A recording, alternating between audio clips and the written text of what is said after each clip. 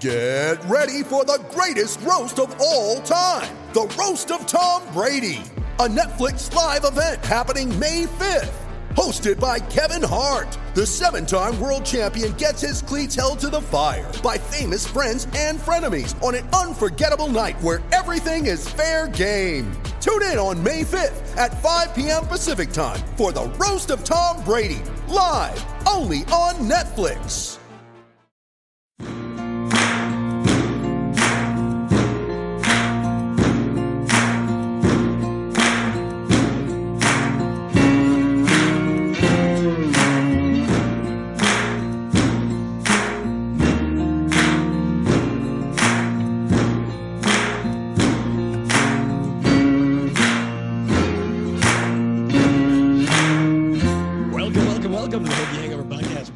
Is Andrew Alex from ESPN Blacksburg here in beautiful downtown Blacksburg, Virginia. I'm joined today by the two usual suspects. First, up in Northern Virginia, we have the one and only Mike McDaniel. Mike, how you doing? I'm at the beach. Oh, you're not in Northern Virginia. Where are you at? Bethany Beach? Bethany Beach. Yeah. That's your spot. Full week off, Mike? No.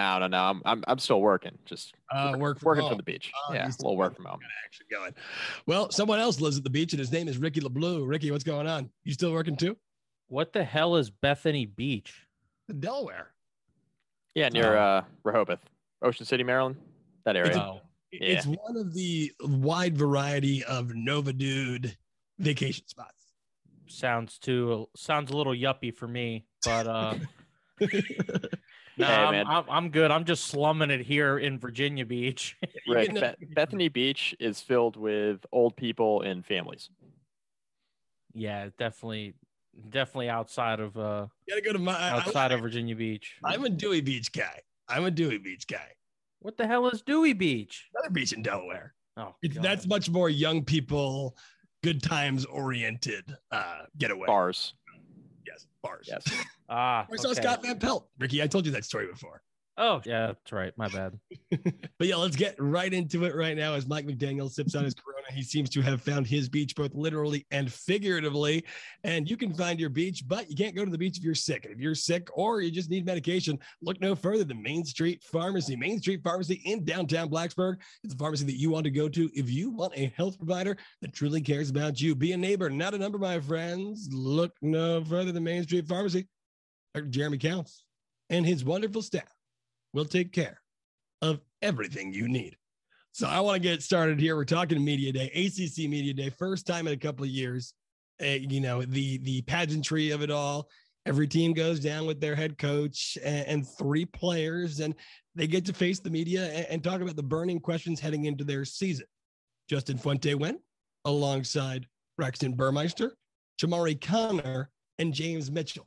One thing that stuck out to me, and you both went ahead and tweeted it on Twitter, so I know we're both going to be all cued into this conversation, this situation.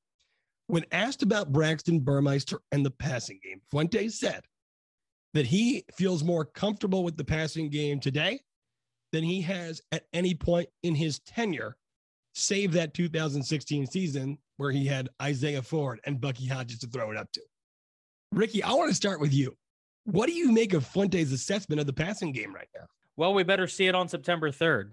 I'm not really sure where the confidence is coming from. I guess maybe he has a lot of confidence in his playmakers. Maybe he's a bit more confident in Braxton Burmeister as a passer than I am. But that's where I guess this confidence is coming from. From my perspective, I don't think that this is the best passing team that Tech has had since 2016. I'm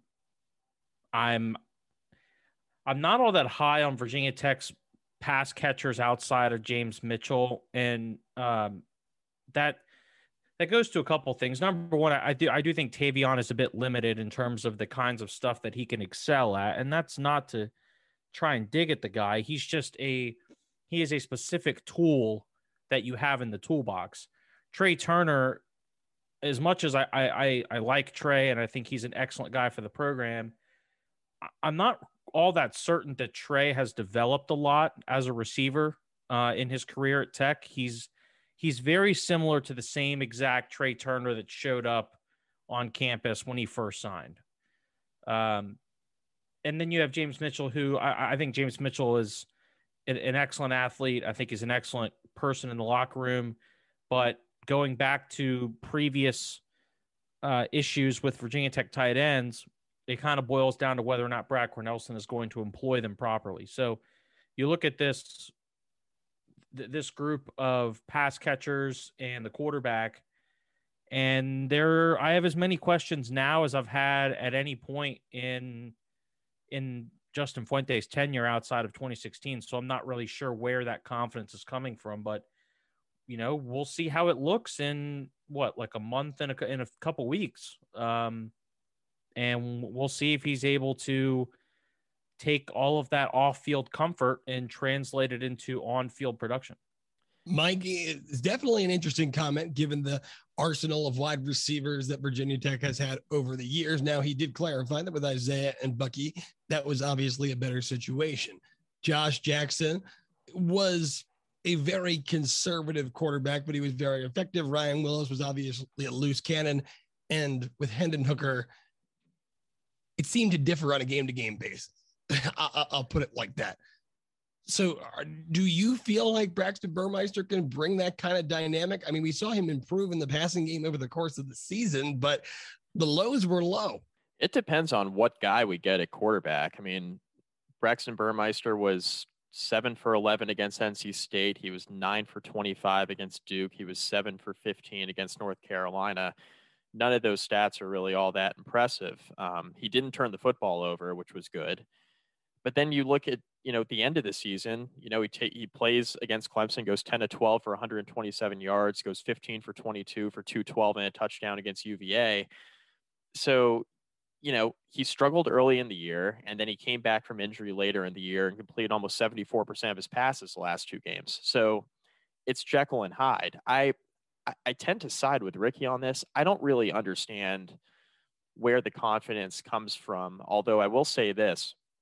One of the criticisms of Hendon Hooker that we have discussed on this podcast and that others have discussed on other podcasts and film breakdowns and people breaking this down who are way smarter than I am, Hooker at times struggled going through his progressions. And Burmeister appeared to have that same issue early in the season last year and then appeared to be much better at it towards the end of the year. If Fuente is under the impression that Burmeister can get through his reads a bit more effectively and cognitively break things down in the passing game better than Hendon Hooker, and Fuente believes that Burmeister can stay healthy and be more like the guy we saw the last 2 games of the year versus the first 3 games of the year that he started, then maybe he should feel good about the passing game. But I got to see more of it. I haven't seen enough of Burmeister to really make a determination. I mean, I saw him struggle. I saw him get hurt. And then I saw him play well at the end of the year. I know that he's got some things he's good at. He's extremely athletic. He's fast. He's good in the read option game. We saw all that consistently when he played last year. He was good in the running game against NC State, Duke, and North Carolina. His rushing stats don't pop, but he was making the right reads in the running game. We talked about that. We were more concerned about the passing game earlier on in the year. And then it looked like he started to put things together towards the end of the year when he came back in relief of Hendon Hooker. I also wonder, like Ricky alluded to, if Fuente is just more confident in his pass catchers now than he has been in a few years. But when I think about it, James Mitchell, very good player, right? Good tight end. Allegedly, he's put on 5 or 10 pounds and feels like he's keeping the same speed and athleticism. And if that's the case, that's really good. Trey Turner's the same guy he's been all throughout his time at Virginia Tech. He was really good as a freshman. He had 26 catches for 535 yards and 4 touchdowns as a freshman. He was averaging almost 21 yards per catch. When we saw that when he was a freshman, we were thinking he was going to be a big-time player and he was going to kind of use that as a jumping off point and turn into an Isaiah Ford or Cam Phillips type. He really hasn't done that. He's been the same player. His production has basically been the same all 3 years. Look at the stats. It's actually sick. Exactly. 26 catches for 535 and 4 touchdowns in 2018. As a sophomore in 2019, 34 catches, 553 yards, 4 touchdowns. So yards per catch down to 16.3, but he's putting up about the same stats. 2020, 34 catches, literally the exact same as his sophomore year. 34 catches for 529 yards. So again, slightly lower number there. So he's averaging 15.6 yards per catch, 3 touchdowns. He's averaging about 3 or 4 touchdowns a year. He's averaging about 550 yards receiving a year. He's averaging 17.2 yards per catch over his 3 seasons. Good stats. He's a good, reliable receiver for Tech. If he's healthy. If he's healthy, but Tech's asking him to be the number 1 guy. And what we thought we were going to get out of Trey Turner. James Mitchell not really the number 1 guy in the passing game, though? I don't think he's the number 1 wide receiver. There's a difference. Yeah. Cornelsen doesn't, let's call it what it is. Cornelsen doesn't utilize the tight ends as much as he could. Right. Yeah. So in my opinion, in order to be the number 1 guy, you got to be putting him number 1 stats. And Mitchell has the capability of being the number 1 guy if they pepper him with targets. The problem is I'm not sure they're going to do that consistently enough. And Trey Turner's a good receiver. He's reliable when he's healthy. He catches, he catches everything. They call him Big Play Trey because he averages like 16, 17 yards per catch. But I thought that we'd get more out of him after his freshman year. And he's really been the same consistent player, which is good. But I thought he would end up being a lot better by the time he got to his senior season. And we really just haven't seen that. He's been consistent, but I thought he'd be great. Yeah, it definitely is interesting. And to kind of sprinkle some drama on all this, I'm looking at the quote from Justin Fuente, which was tweeted out by Andy Bitter. And this is the full quote that includes the fact that he said that with the exception of in 2016, I knew there were 2 guys where we could just chuck the ball up there and they were going to catch it more times than not. Looking at this, we got a reply from Trey Turner's mom. So the wide receivers won't catch it if you chuck it up there. Interesting.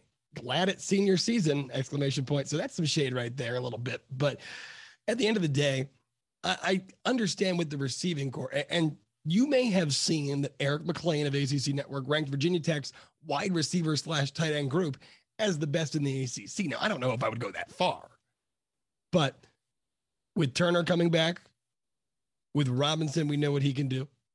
James Mitchell is an NFL prospect. And Jaden Payout, are we as high on him as we used to be given the injury? Because Justin Fuentes seems to be. Braxton Burmeister certainly seems to be. Today in the press conference, he said that Payout was the only person on the team that was more athletic than him. Now, it was in jest, obviously, that he was claiming himself to be the most athletic other than this guy. But they're the ones working out together. Could that mean something? Because every report that we heard about Payout coming in was nothing but positive. The injury in the offseason last year obviously put a delay on when we could see what he can do. But now, 3rd year in the program, I assume age 20, 21 years old. It could be a breakout season for him. And that really gives you a variety of wide receivers. The question is, are we going to get the Braxton Burmeister that can deliver them the ball? Yeah, that's the question for me. And I think that's the biggest question of the offseason for Virginia Tech on the offensive side of the ball. And I don't know what the answer is to the question about Jaden Payout. I don't. I don't see why I wouldn't be as high on him until, he shows me otherwise. I mean, I understand he had surgery on his foot, but I still haven't seen him play. So the next time will be the first time for me. So sure. I mean, my expectations could be tempered a little bit because he got hurt last year, but I don't really know what to expect. Everybody's saying he's really athletic and obviously a big receiver and was a 4-star guy that Tech got a few years back. So obviously expectations were high going into last year until he got hurt. Expectations, I think, need to continue to remain high until I see otherwise. I assume he's fully healthy and a full go. Nobody's indicated that he won't be practicing in fall camp and he won't be 100%. I know he was a little bit limited in the spring, but the coaching staff was talking like he'd be ready to go for fall camp. So, I mean, let's see what we got there. And one other thing too, Ricky mentioned Tavion Robinson. I agree. I mean, he kind of is who he is. He's really fast. Good slot receiver, pretty good in the punt return, kick return game. I'm interested to see how he's deployed this fall, especially when he's with not muffing younger guys. Punts. when he's not muffing punts. Yeah. When he doesn't have the yips, he's good. So we'll see. All right, here's another thing that I found to be interesting, and this is just generally a break away from the way we've seen Justin Fuente operate over the course of the now 5 years that he's been here in Blacksburg, 5+ years for that matter. Devon Hunter allowed right back into the program after disciplinary issues. Normally, it seems like if you got in trouble, you'd be shown the door. Hunter given the grace. Now, the question is, what role will he play? Mike, I know that you were watching Media Day in its entirety. What did Fuente have to say about Hunter? And how do you think, after hearing this, he'll play into Virginia Tech's defense? Is it a starting role going forward? He's going to be back there competing for playing time with Devin Taylor and Tay Daly, but I don't know if he's going to be the starter right away. Virginia Tech's got some questions. I don't mean from a depth or talent standpoint. They got a lot of talented guys in the secondary, but they have some questions to answer in fall camp as far as who's going to be playing with the ones. There are some pretty talented defensive backs in that backfield. I mean, it's safe to say Chamari Connor is going to play a lot. Waller, supposedly healthy. We'll see. Dorian Strong was a freshman All-American last year. I anticipate he'll be playing a good bit. Devin Taylor was hurt in the spring, so he's still working his way back. And then Tay Daly is a, all SEC type player from Vanderbilt of all places, which historically has not been a very good program, but he's a very good player. So I don't think he transfers into a program if he's not anticipating he's going to get some playing time.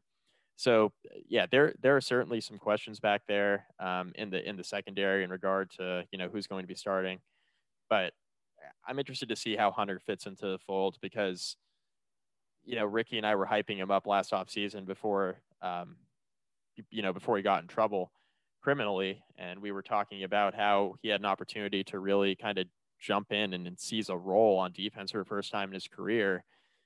Things didn't work out. And now you have a pretty crowded defensive backfield that it's going to be tough for him. I think, I do think he'll play. I think he'll find himself some playing time in the rotation, but I don't think it's a shoe-in that he starts.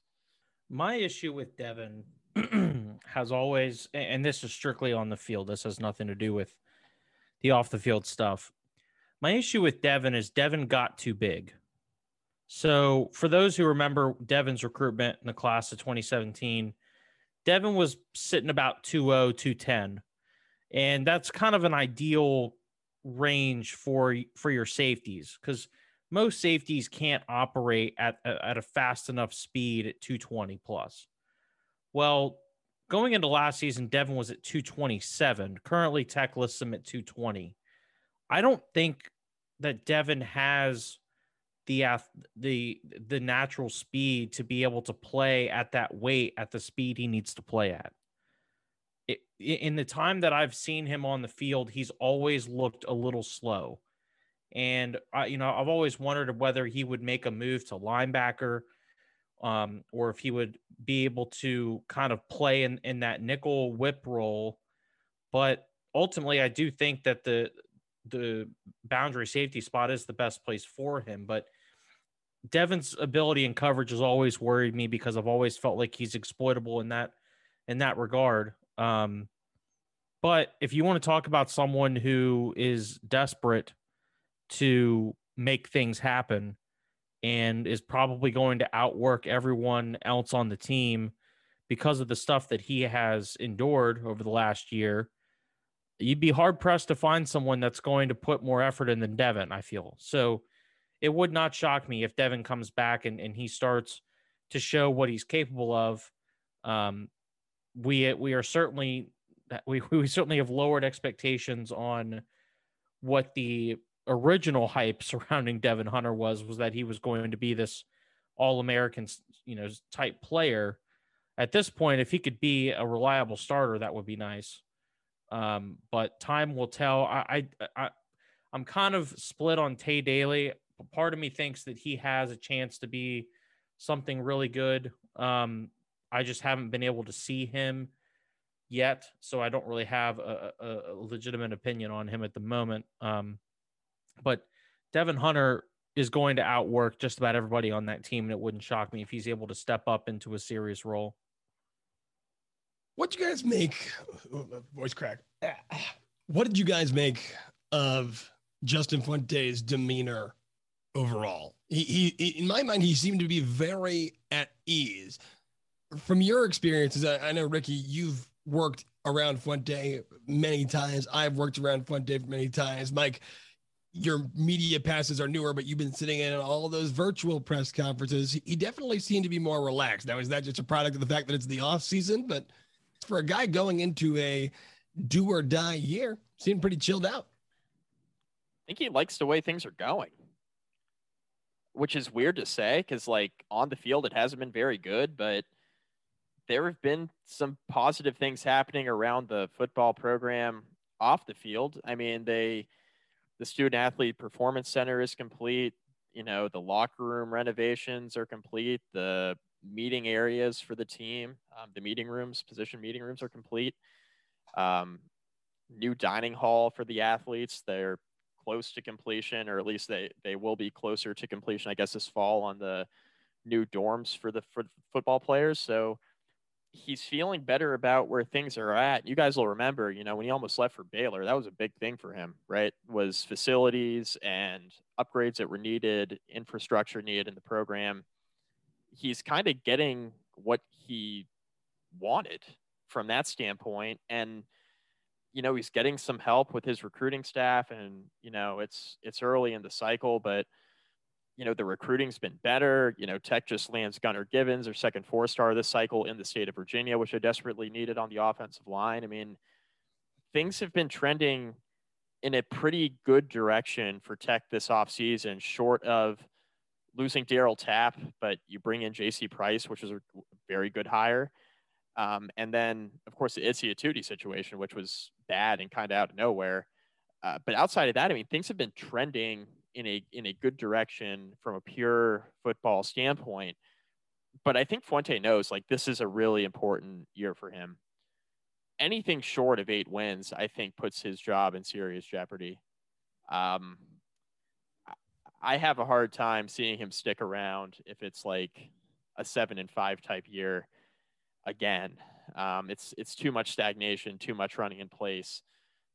I think if he gets his team to 8-4, you know, obviously, or better, which would shock me, with improved recruiting, if he's able to get these guys to sign on the dotted line, then I think Witt can, you know, talk through it with the boosters and, you know, the powers that be and say, look, like, this is kind of the blueprint. You know, this is kind of what our plan was when I decided to keep him last December. But you can't make that pitch if you're not winning games on the field. And I think that's the biggest thing this fall. But I think he's at ease and relaxed from the standpoint of things have been, I think he feels like trending in a better direction. Mike is right. Fuente does feel like things are heading in a pretty good direction. And in terms of the program, you know, in a vacuum, if you ignore the Izzy Atudi stuff, which is, you know, obviously really hard to ignore, but in the grand scheme of things, that is not going to have an outsized impact on the program, I don't believe. Things are heading in a decent direction. Like, you, as much as people may be upset with Justin's tenure, and there's plenty of reason to be, this offseason has gone relatively well. And it's important to note that. But like Mike said, you can have a good offseason. You can win the offseason like you're Bruce Allen. But in the end, if you're not winning games on the field... Had to slide that in there, didn't you? Yeah, absolutely. Nobody cares. You know, so if Tech goes out there and they lose the opener to Carolina, they lose to West Virginia on the road in Game 3, and they lose to Notre Dame in Game 5, you're telling me that Tech goes 2-3 in the first 5 games and this fan base isn't on full DEFCON 2? Like, this this season could get out of hand really fast. Like we're going to have a pretty good handle on the season, I think, through the first 5 weeks. It's not like a lot of years where there's a bunch of cupcake games for the first month and a half of the schedule, and stats get inflated and guys are performing really well against inferior competition. And then they run into the ACC schedule and they start to plateau, or they just flat out get beat. And next thing you know, the season spirals. That's not going to be the case with this year. I mean, arguably 3 of the best teams they're going to play all year in the first 5 weeks. Now, you could make an argument that West Virginia is not all that good, but I would argue that West Virginia is still one of the more talented programs on the schedule. And if Tech goes 2-3 in their first 5 games, including 2 of those 3 losses being at home, one of which is going to be in a primetime situation against Carolina. The other one is going to be a primetime situation against Notre Dame, even though it's on the ACC network. Yeah, no kidding. Things could get out of hand really quick. So all of this positive momentum, that's great. And trust me, it's been nice as an alum, as a Tech fan, as someone who's been following Tech football since I was in middle school. It's been nice to see things trending in the right direction, kind of like they were in 2016. But ultimately, the results have to be there on the field. And if they don't make it through the first, and you can even include that 6th game against Pittsburgh. If they don't make it through the first 6 weeks of the schedule, this year's toast. And it's going to be an ugly year, because Fuente is going to be written about as the perennial hot seat candidate for the remainder of the 7-8 weeks of the season. And that can derail shit really, really fast. All right, Ricky, what constitutes making it through the beginning of the schedule? Is winning one of the 3 games between North Carolina, Notre Dame, and West Virginia? Does that count as making it through, not getting clean swept, coming out of that situation 3-2, and then being able to try to attack your more, I suppose, at least on paper going into the season, evenly matched ACC opponents? Which, by the way, if you look at Football Power Index, West Virginia below Virginia Tech. Now, what that's worth, obviously not much, but especially when you have to go on the road. But nonetheless, what constitutes making it through? Because I see some people on Twitter, some being sarcastic, some not, talking about the possibility of Virginia Tech going 4-0 into the Notre Dame game. And it's like, okay, well, that's probably not going to happen. It could. Theory. I mean, it's a possibility that remains, just as losing to Richmond is a possibility that remains. But how can we as fans, knowing that there's so much bulk on the front end of the schedule, look at the results and not freak out, given that, you're 2-3, you're 3-2, you played the toughest teams that you're going to play on your schedule, save Miami. How do you evaluate that? And as Whit Babcock, as the athletic director, are we going to go in to the Syracuse game with an interim head coach? How do you make that evaluation as well? I don't know. I'm asking you guys. Well, I don't think he'll go into the Syracuse game with an interim head coach. I find it hard to believe that Whit would fire Justin in the middle of the season. It'd have to get real bad. Sorry. Yeah, it would have to. It would have to be honestly just absolutely hideous in terms of on the field, off the field, in the locker room. And if you do that, I'm not even sure who you make the interim. Like there isn't a clear-cut guy on the staff that is capable of being an interim head coach. But to your original question, Andrew, Tech would have to be at worst 3-2, and they would have to look good in both of those losses. So let's say they go out there against Carolina and they lose by 1 score, and then they beat up on Middle Tennessee, they beat West Virginia, they beat Richmond, and then they lose to Notre Dame again by 1 score. I think that is the worst you can do through the first 5 games if you want a majority of people to feel like the season still has some life. Now, if you go out there and go 3-2 and you get the doors blown off against Carolina, and then you get the doors blown off again at home against Notre Dame, I don't know if you can sell that one. So it's a bit subjective.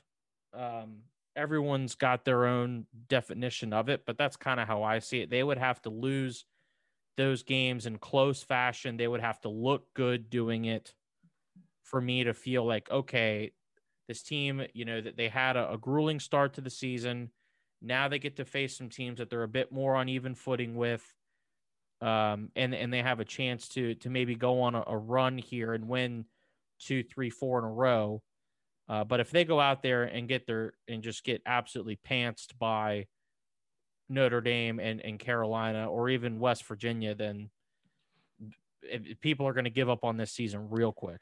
Yeah, people are gonna look at this through whatever lens they want to look through it too. I mean, the fan base is so divided at this point. Like Fuente and Tech could go 3-2 through their first 5, like Ricky's alluded to, lose a couple games by 1 score, and you can have the anti-Fuente portion of the fan base saying, well, we should be on even ground with Notre Dame's program in year 6, and we should be beating North Carolina handily in year 6.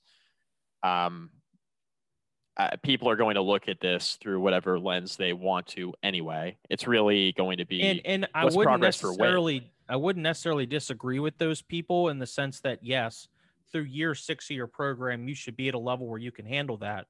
But given where the program is at the moment and ignoring where the program should be, if they're able to look competitive in losses against those teams, I think it would be a sign of improvement.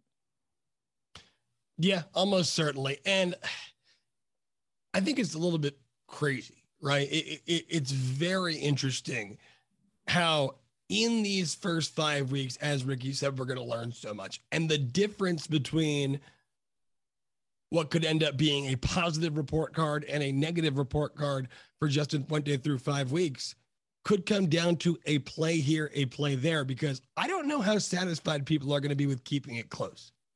Maybe keeping it close against North Carolina if North Carolina is like preseason number 9. I think Notre Dame at home, and I think West Virginia on the road are going to have to be wins, and these are wins that could come down to a play here, a play there. I mean, even going back to last season, think about how different the perspective on the team would be for Justin Fuente's overall job performance if, say, a timeout wasn't called before a field goal against Liberty and they come away with victory, and the offense is able to get 1 or 2 more first downs against Miami in a game that the defense controlled. My thing too is that strictly looking at September 3rd through the Notre Dame game on October 9th, North Carolina is going to be ranked pretty high to start the year. They lost a lot. I'm not totally convinced that North Carolina is going to be any better or even marginally or a lot better than they were a year ago. They lost 2 1,000-yard rushers, 3 of their top 4 pass catchers, and they lost some guys on the offensive line. Their defense will be really good, and of course they have Sam Howell, quarterback, who's the best quarterback in the country coming into the year. That's good, but is it enough to cover up, at least in the first part of the season, some struggles or perceived struggles they could have offensively, right? I'm not totally sure that North Carolina is better than they were a year ago. I promise I have a point here. West Virginia, I'm not totally sure that West Virginia is that tough of a non-conference game, even in Morgantown. And Notre Dame is not the same team that they were a year ago. They're not going to be playoff good. Ian Book's moved on. They have some pass catchers that have moved on. They've lost some guys defensively in the front 7, which is going to be significant. So my point being here, if Tech doesn't look competitive against North Carolina, doesn't look competitive on the road in Morgantown, doesn't look competitive in Lane Stadium against Notre Dame on October 9th, like, what are we doing here? Because these teams aren't as good, in my opinion, as they were last year. Tech didn't play Notre Dame last year. I get that. But I mean, that North Carolina team that Virginia Tech saw last year, in my opinion, is much better than the one they're going to see in the opener on September 3rd. If that game was in mid-October, early November, maybe I feel differently about the matchup. But Lane Stadium in the opener, I think that's the time you want to get that North Carolina team. Notre Dame's not going to be as good either. I just that's how I feel about it. And if Tech doesn't look competitive, it's going to be rough. It's going to be a rough look. If you can't hang in there with North Carolina in the first week, when the vast majority of their offensive production is gone and they're trying to string things together for the first time against an opponent not in Carolina blue and white. On the road. A year and a half. For the first time in a year and a half. Yep. Night game. You're never going to beat them. Agree. That's the reality. So let's put this on the flip side, because I'm always the pessimist. So let's look at the optimistic side, right? Let's say Tech goes into the Notre Dame game 4-0. You want to talk about riding high into a big game at Lane Stadium? That's how you do it. Yeah. If they're able to beat North Carolina, which Mike raises good points, they lost a ton of production on the offensive end. I'm not sure that Sam Howell is the best quarterback in the country, but I'll defer to Mike on that one because he's probably done a bit more research on it. Top three anyway. I feel like any guy, Alabama or Oklahoma, is someone that, like, just throw in X at that school and they're going to be fair. But no, like, if you go out and beat Carolina, Middle Tennessee, you win what's going to be a big game for some of the middle to older fans against Morgantown. A lot of some of the younger fans are not going to realize the impact of that game. This is the first time that Tech has been to Morgantown in a long time. Yep. There is a reason why Virginia Tech has not been to Morgantown in a very long time. Okay. Like this game is going to matter a lot to the donors. And it's going to matter a lot to some of the older and the middle-aged members of the fan base. So if Tech is able to beat West Virginia, that's going to put a lot of people in some really good moods. If you can get to that Notre Dame game at 4-0, you really give yourself a chance to set up this season for tremendous success. That is an exceptionally optimistic, cherry, rosy look at the start of the schedule. But I'm not going to say it's impossible, because it isn't impossible. It is doable. This Tech team has some talent at the starting positions. I don't think the depth is there, but if they're able to get their stuff together for the first 4 weeks of the season, you could really start to set things up. But with depth issues, again, having this stretch at the beginning of the season is probably better than any possible alternative, that being backloaded or spread out throughout the course. My only issue with that, though, is, Andrew, is that you have road trips to Atlanta, Boston, and Miami within a month, in a month's time. Yeah. That's going to be grueling. Like, those trips are not easy. I know there's a game against Duke sandwiched in between there, but finishing up with 4 of your last 5 on the road, 3 of which are flights. You're not wrong. Yeah. I'm not. And I remember when this schedule came out, I said, shit, they're going to have to go to Boston and Miami twice in the matter of 3 weeks. They have an Atlanta trip on the front end of that. It's not an easy end of the schedule, but at least in terms of talent that they're going to be playing against, the back end of the schedule should be more manageable than the front end.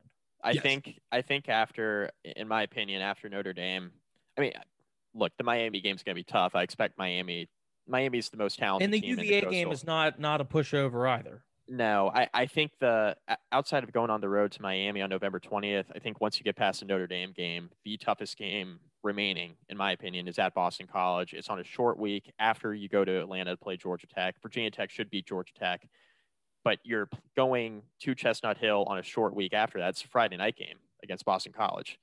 That is a team that was better than expected last year. They have a good quarterback who's hard to bring down. Jeff Hafley's lit. Jeff Hafley is He's awesome. He's lit. And I think that will be a pretty tough game. But, after Notre Dame, looking at this, like the Pitt game on October 16th, it seems like whoever the home team is generally wins that game. Think back to a couple of years ago, that Tech Pitt game was a toss-up, and Tech shut him out in Lane. Tech got run over by Pittsburgh last year. Yeah, we sat there and drank with Dave Perks. Remember that? That was great, Andrew. That was a wonderful day. Yeah. And Jimmy Cleveland. Oh, yes. Oh, yeah. James Prytel was there as well. Yeah, that was good. But whoever's at home wins that game. Syracuse in Blacksburg. Syracuse is terrible, and getting them in Blacksburg, weird things don't happen as often as they do in the Carrier Dome when you play Syracuse, so that's good. Georgia Tech is still in the middle of a rebuild. You've got to win that game. I mentioned the BC game. Duke's going to be the worst team in the Coastal. You've got to win that game in Lane. At Miami, brutal game. At UVA, no pushover. But look, if Tech gets through September 4-0, again, huge if. They can't go any worse than 9-3. I think 9-3. If you start the year 4-0, I think 9-3 honestly would be a little bit of a disappointment, because you're probably losing a game in there that you weren't expecting to, right? You might be losing that Boston College game. Which you have to, given the history of Justin Fuente, you have to bank on them losing at least one game that you're not expecting them to lose. Yep. So at least one. So go. So who is it? Is it? And I didn't think we were going to get into it. Okay. Here's my thought process. I think that if you're Justin Fuente, unless you have a 10-win season where one of the losses are on this list, you are screwed. Because if you lose to Georgia Tech, Syracuse, or Duke, that just drives home what is basically true narrative that Virginia Tech always is going to drop one against inferior competition. That's not sustainable. That's one of the biggest complaints. That could be toast. That being said, I mean, you're gonna lose probably two of Miami, West Virginia, North Carolina, and Notre Dame. You split those two, you win Georgia Tech, Syracuse, and Pitt. That puts you at 5. You're going to beat Richmond. You're hopefully going to beat Middle Tennessee State. That puts you at 7. So that means what? You need to beat at least one of Boston College or Pittsburgh. Am I forgetting anyone on the schedule? Virginia? I mean, there's a path to 8 wins if you can split those first 2 and take care of business against the teams that you really should beat. And that gives you a little bit of leeway against the Virginia, Pittsburgh, and Boston College segment of the schedule. But again, that requires knocking off 2 teams that probably should beat you. Yeah. Not necessarily guaranteed, potentially not even likely. There's certainly a path to 8. My thing is that if Fuente found a way, I don't think he'll lose to Middle Tennessee or Richmond. Right? I hope. Right? Okay. No telling, dude. Let's go to the 8. Okay, let's go. In a school in Virginia that we haven't lost to yet. I know. They're still on the list. Let's talk about strictly the bad, what I would like to call the bad ACC teams, right? That are on the schedule. Syracuse, Georgia Tech, Duke, and we'll throw Virginia in there, not because they're bad, but because it's a rivalry game. If Fuente loses 1 or 2 of those 4, you got to fire him. Syracuse is they're going to be horrible. Duke is going to be horrible. Duke is last in the ACC. Syracuse is second to last in the ACC in returning production. They are going to be atrocious. They were not very good last year, and they lost pieces. You cannot lose either one of those 2 games. You can't lose the rivalry game to UVA, and you can't lose to a Georgia Tech team that's in the middle of a rebuild. Georgia Tech, I could see them letting it slide, saying, okay, it's a tough road game, whatever. You can't lose one of those games. You certainly can't lose 2. And that's going to be tough because Fuente always loses one that he shouldn't. And if he gets through September unscathed, like, what's the one he shouldn't lose? Pittsburgh's going to be decent. They return a lot. Boston College is going to be decent. They had a good team last year. Miami should be good. At the very least, we know they're talented. And UVA's got a decent team. So you look at the rest of the ACC teams from October forward, it's going to be one of those 4 that I mentioned. Like,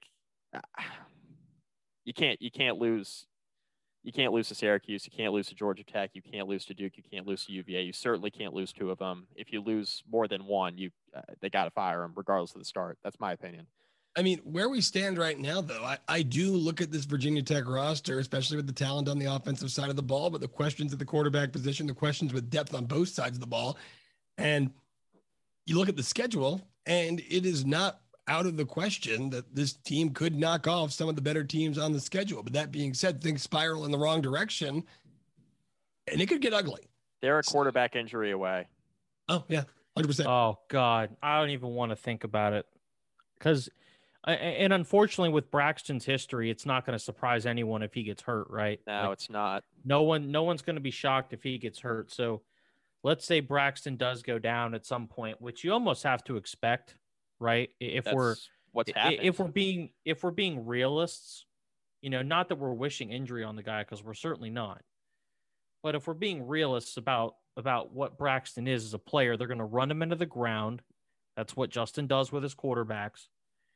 So is Connor Blumrick going to be the backup? No, it'd be Kadum.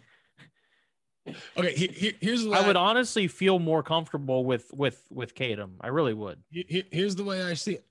If Braxton gets hurt, which would be in all likelihood a product of the offensive scheme that Virginia Tech runs, would come to no surprise to anyone, as you previously mentioned, Ricky, and the season goes to hell.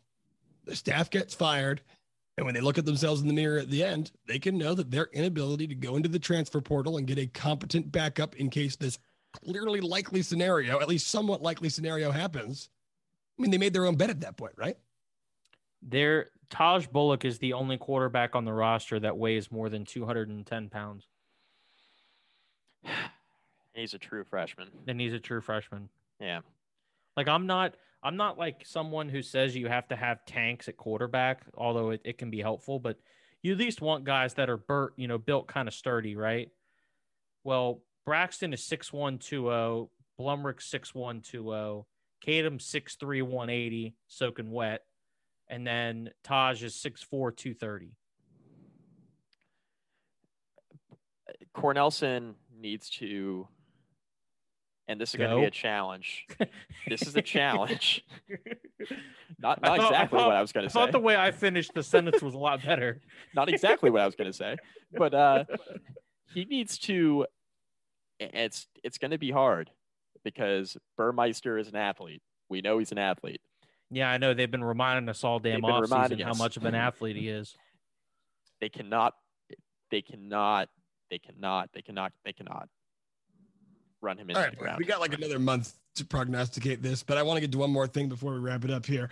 Gunnar Givens commits, 4-star offensive lineman, 6'5", 270 interior guy from Lord Botetourt. So right down the block here, Virginia Tech, as they have shown themselves to be incapable of doing, at least over the past two cycles, keeps a cornerstone recruit from Virginia home.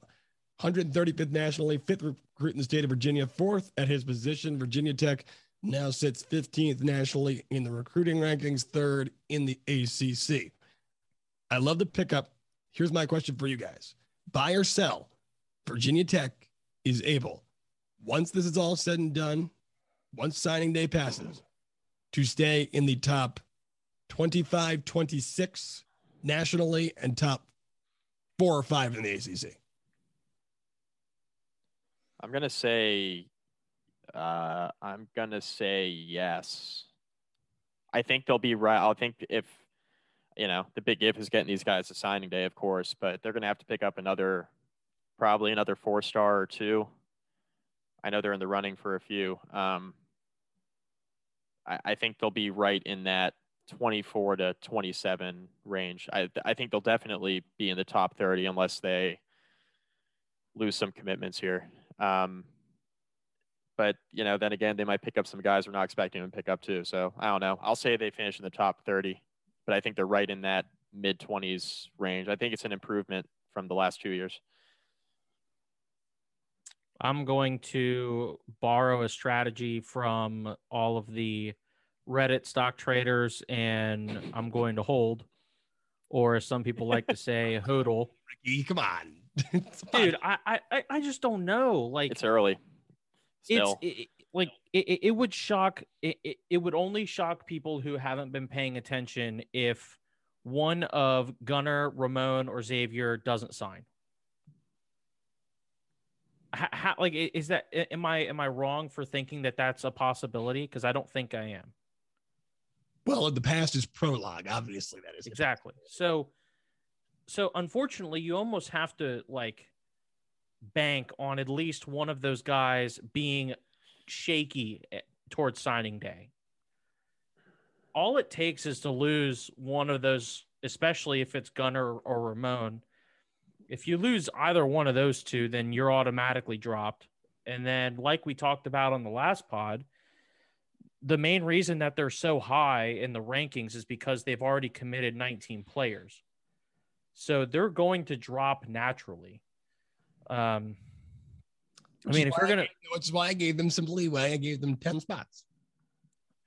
Well, I don't think they're going to finish in the top 25. I think it's best case scenario. If they do, I'll come on the pod and say I was wrong. Yeah, I think top 25 is best case scenario. Yeah. Now, top 30, I'll buy top 30. I mean, again, with who they have, getting Gunnar and Ramon is going to, I think it's going to be a lot easier to keep those guys committed because they're in-state guys, especially with Gunnar, because Jesse Hansen is already on the roster, who also went to Lord Botetourt. So you have some familiarity there already. Ramon is close, so you know Tech is gonna be on him through the entire process. I don't know about Alex Orjai. Any guy from that far away is just kind of hit or miss. Same thing with Johnny Dixon. So this is it's so hard to project where a class is going to finish in July, just because of how much these guys flip-flop now. That's just is how it is. Indeed. What do you think? What do you think, Andrew? Yeah. You can't just ask us a question and not say if you're buying or selling. Well, I mean, there's a couple more 4-star recruits on the board, if I'm not mistaken, guys like Cam Johnson, a couple of big targets there. I think Virginia Tech, in terms of the bulk, I mean, the 3-star guys, the lower end targets, that's filled out. And it's a matter of retention, as you mentioned.